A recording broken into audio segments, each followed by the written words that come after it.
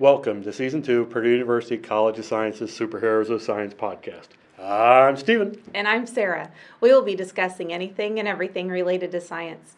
If you have a science question, tweet it to us at Purdue SOS, and we will try and find someone to answer it for you.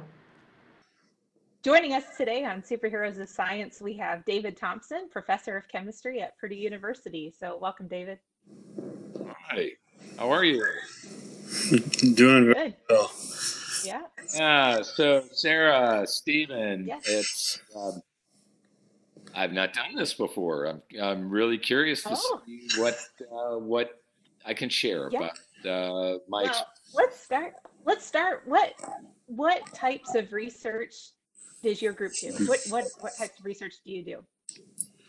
We are organic chemists at the core of the laboratory capabilities. So what that means is we like to make and break bonds to make new compounds.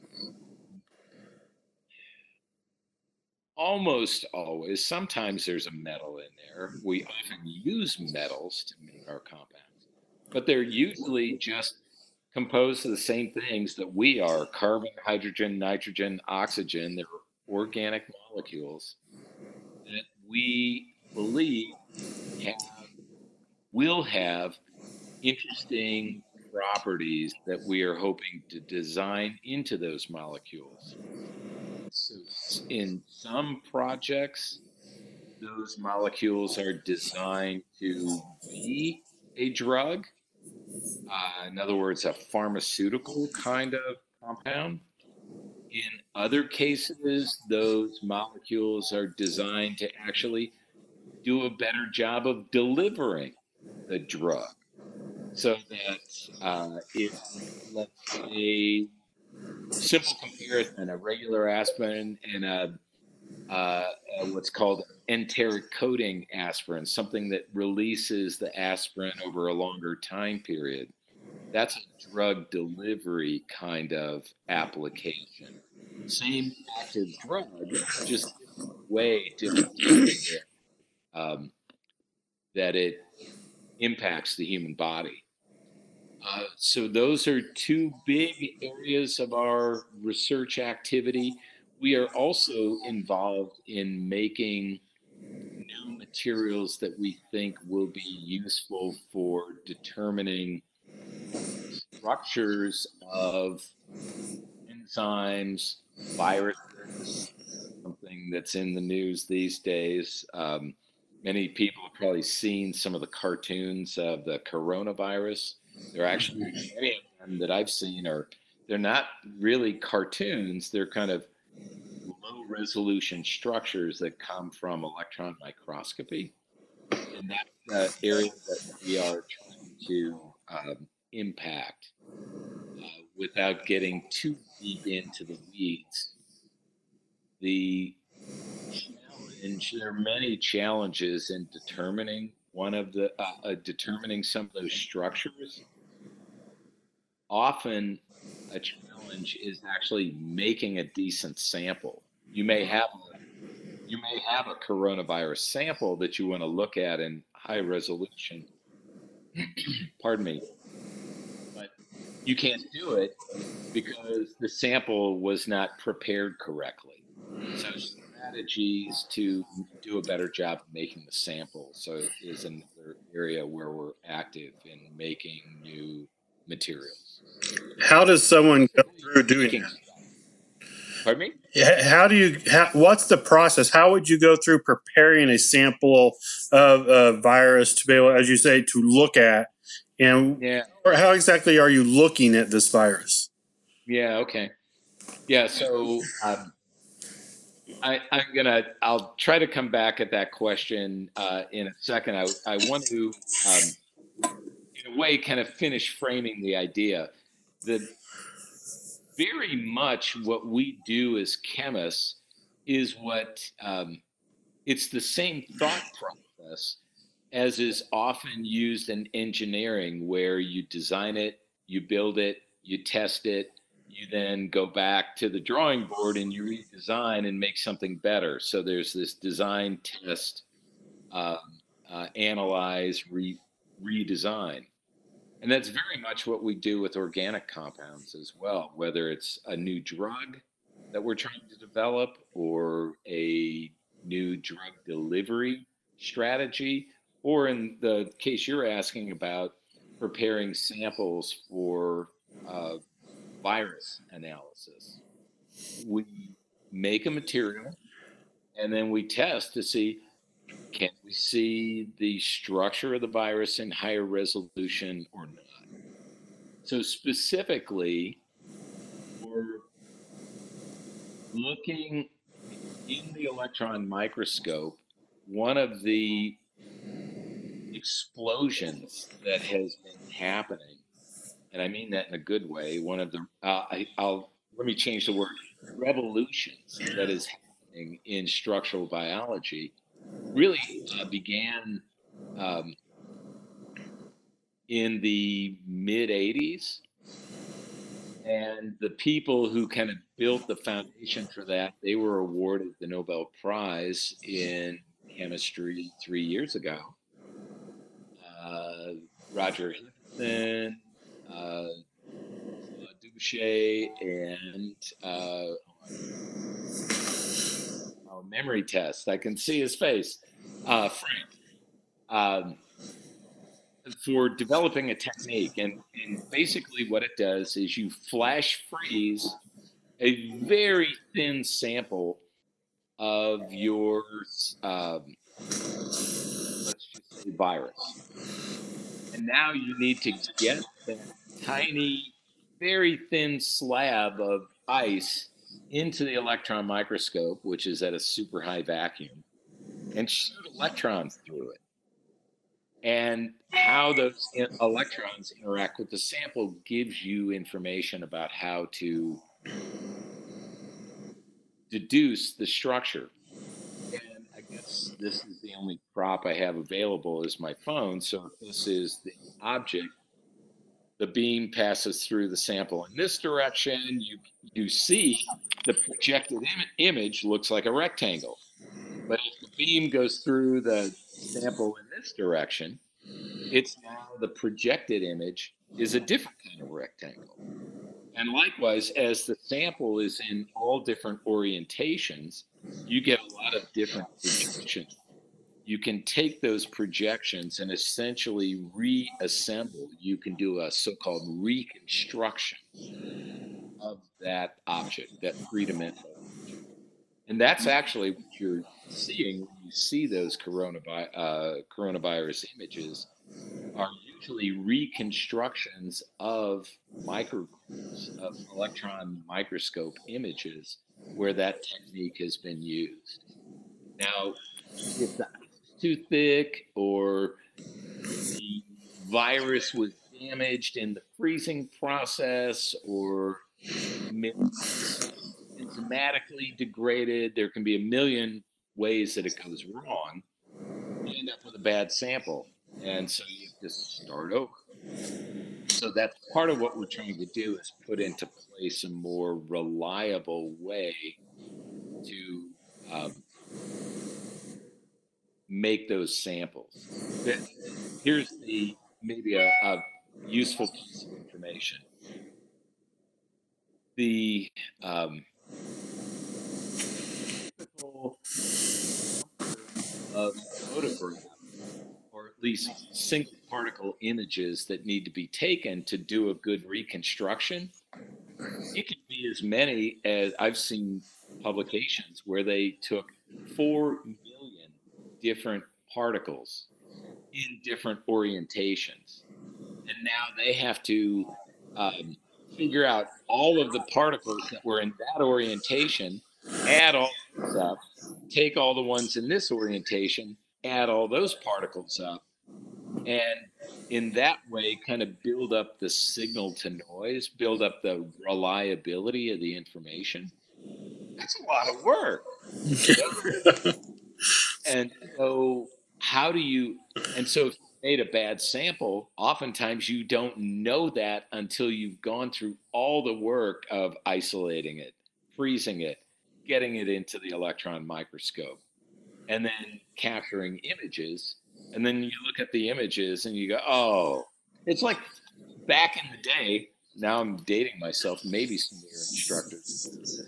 Remember when you used to have film cameras and take a bunch of good pictures, and then it would come back and it's like, oh my God, they're all terrible. Yep. Yeah, somebody was scratching their nose when the shutter went off, and so gosh, you have to start over. This you'd like to have a more efficient process. That's what is really kind of the heart of Very nice. material design. So what seeing that help? Pardon me? What does getting a good image of something like a virus, how does that help us what does it help us understand? Oh, wow. Excellent question. So the goal is to get an atomically precise picture. Because if you know, if we stick with the virus example, if you know a particular interaction, here's a cell surface, the cell about to be infected, and the virus particle binds to a certain cell surface molecule that allows that virus to be internalized. If you know exactly the shape, it's like knowing the the structure of the inside of the lock. You know exactly the key to cut that will fit in that lock.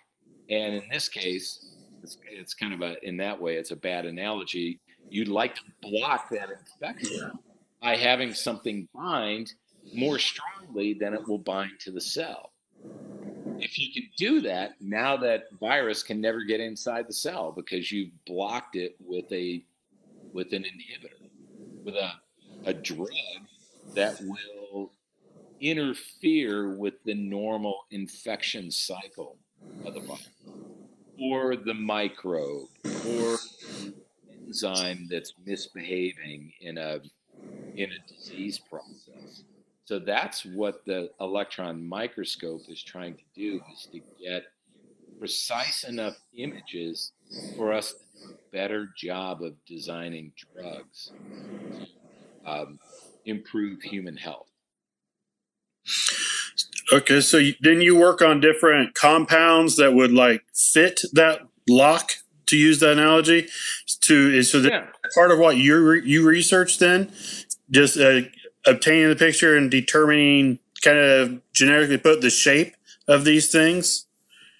That is where we are trying to get to, and we're trying to develop methods to allow us to get there.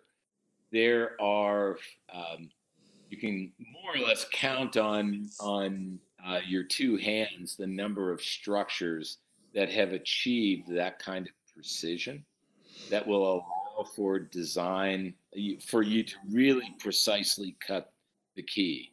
Mm-hmm. But the ambition is for us to develop the science and make it robust enough that it will actually allow for medicinal chemists to be more precise, because the way it has been done and is still done today is through a lot of just testing. You isolate if you want to inhibit an enzyme or whatever. What's a good case? Alcohol dehydrogenase. If you want to inhibit that enzyme for some reason, you know the structure, you know the molecule you have to design. These days, if you don't know the structure, you are often taking libraries of tens of thousands, or if you're a pharma company like Eli Lilly, you have libraries of as many as 4 million compounds. And it's like the locksmith in the old days. If you were locked out of your house, they came with a big key ring that had hundreds of keys, and they're there testing the one that gets you in through the door. And that's more or less the way a lot of drug discovery still happens today, is from that just massive discovery. So the more you can get knowledge about what's the strike zone, what's the actual size and shape of the target you're trying to hit. Now you can design, you going back to that lock and key. I'm kind of mixing metaphors here, but go back to that lock and now do a much better job of designing the key. There's two terms that we've used, and I kind of like to find so that to make sure, especially our younger audience, understands the terminology we're using. One was you talked about creating compounds, and the other was using enzymes. And so, yeah, okay. What exactly are these two things? Great question. So, compounds are. That's a very generic term, and a compound can actually be any composition. It can be any collection of atoms.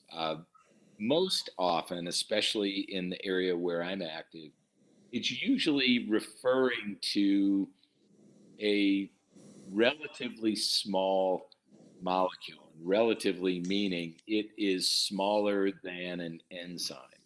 An enzyme is typically as many as it can be thousands of amino acids that are all strung together in a chain. And so they are, that would be a very, very heavy compound compared to most drugs, which are, have the, actually, if you look at something like the physician's desk reference, more than, which is essentially a book of all the commercially available drugs. Over 90% of those drugs are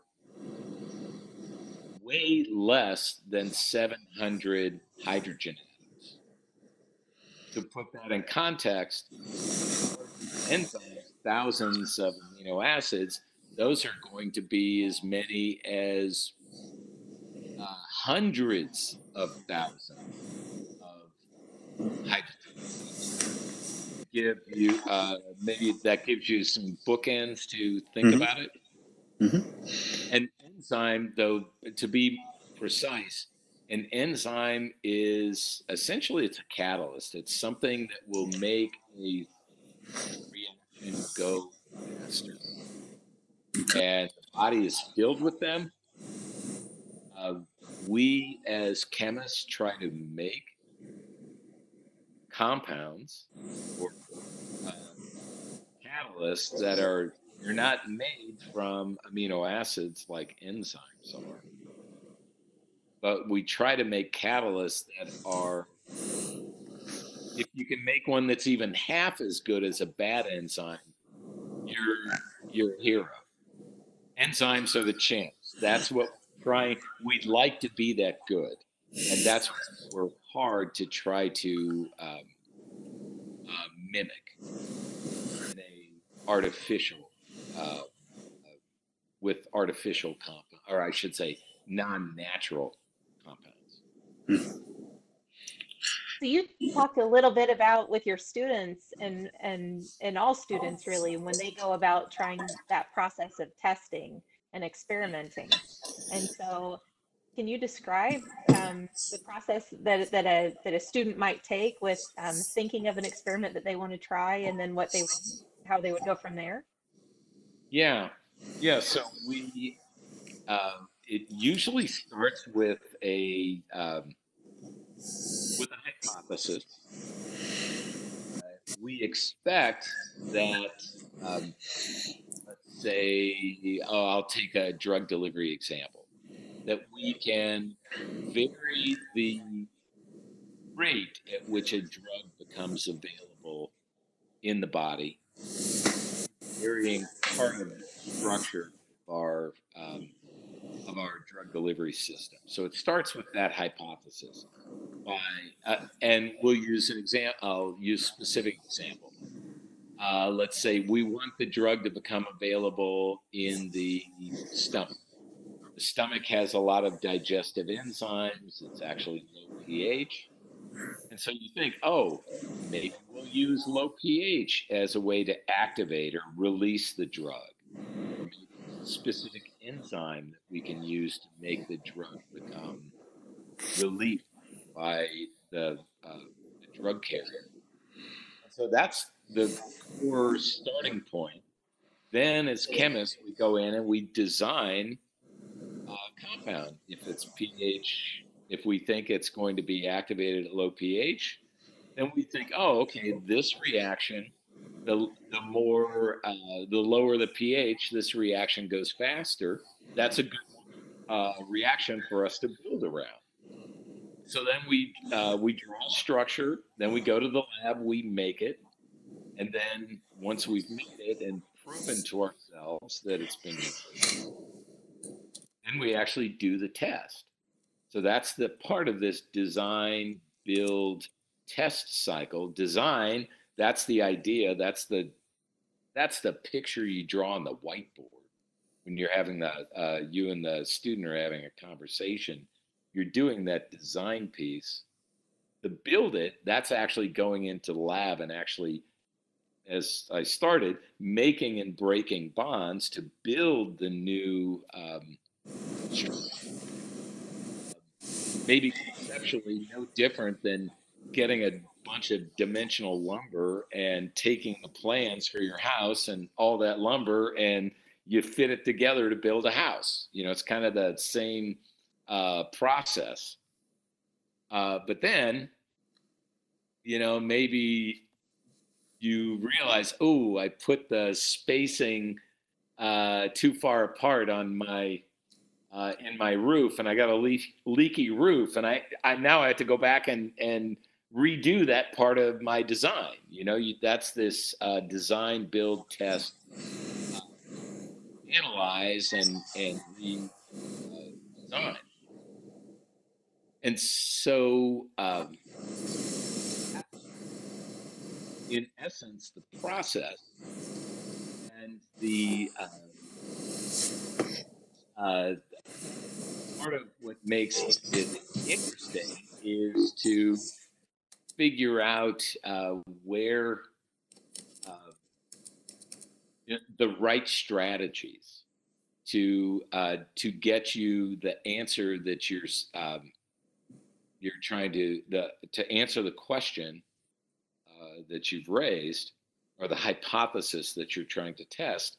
Part of the way you design your testing strategy is to get to that answer as quickly as possible, because it's the most limited element, and that's a precious resource. That's what you want to try to answer this question as quickly as possible.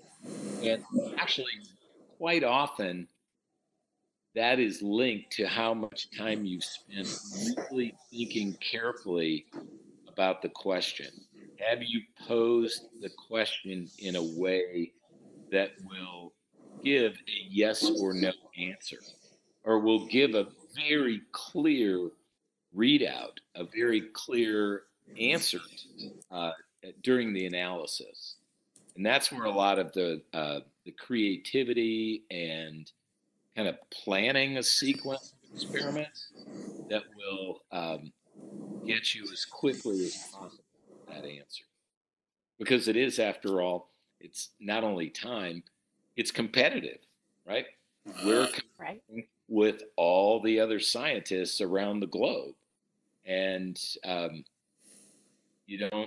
it's just like in the newspaper business, that the one one entity gets the lead story, right? Everyone else is kind of following. It's not, being second isn't nearly as being.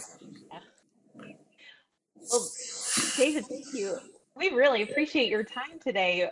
Going through, first of all, the what you're researching and what your students are doing, and then also that whole design and test and redesign process. That's very helpful. So thank you. Yeah. Definitely. Well, it hopefully the listeners can really take that to heart. And one other comment is because that whole set of experiments you're trying to put in place, you always need to do controls. What that means is there's a so-called positive control, which is a test where you already know the answer, and the answer is yes. So you build that into your experiment so that when you do that test, that tells you if you see a yes answer, now you know your test is working. And if you get a no answer, you know your test is bad. So that's what's called a positive control. And then you also have to have the inverse. You have to have a negative control, an experiment where you know that the answer is no. And if you do the test and it comes out yes, again, it tells you there's something wrong with with your design. And so those are really key. Those controls are key, and it's really important to do those first because I'm going to give you two perspectives on this. One is the time perspective that I was just talking about. If you, let's say in the positive sense, you get a yes answer from your test and you did your real experiment, the one that is going to really answer whether your design is good, your new molecule is good, and you get a yes answer, you get all excited and you do the next experiment, and finally you do the control and you realize that all of it is what's called a false positive. It was actually something wrong with the way you were measuring. And actually, all along, you were collecting useless data. That feels really bad. It's like a lie detector when you calibrate a lie detector for your research.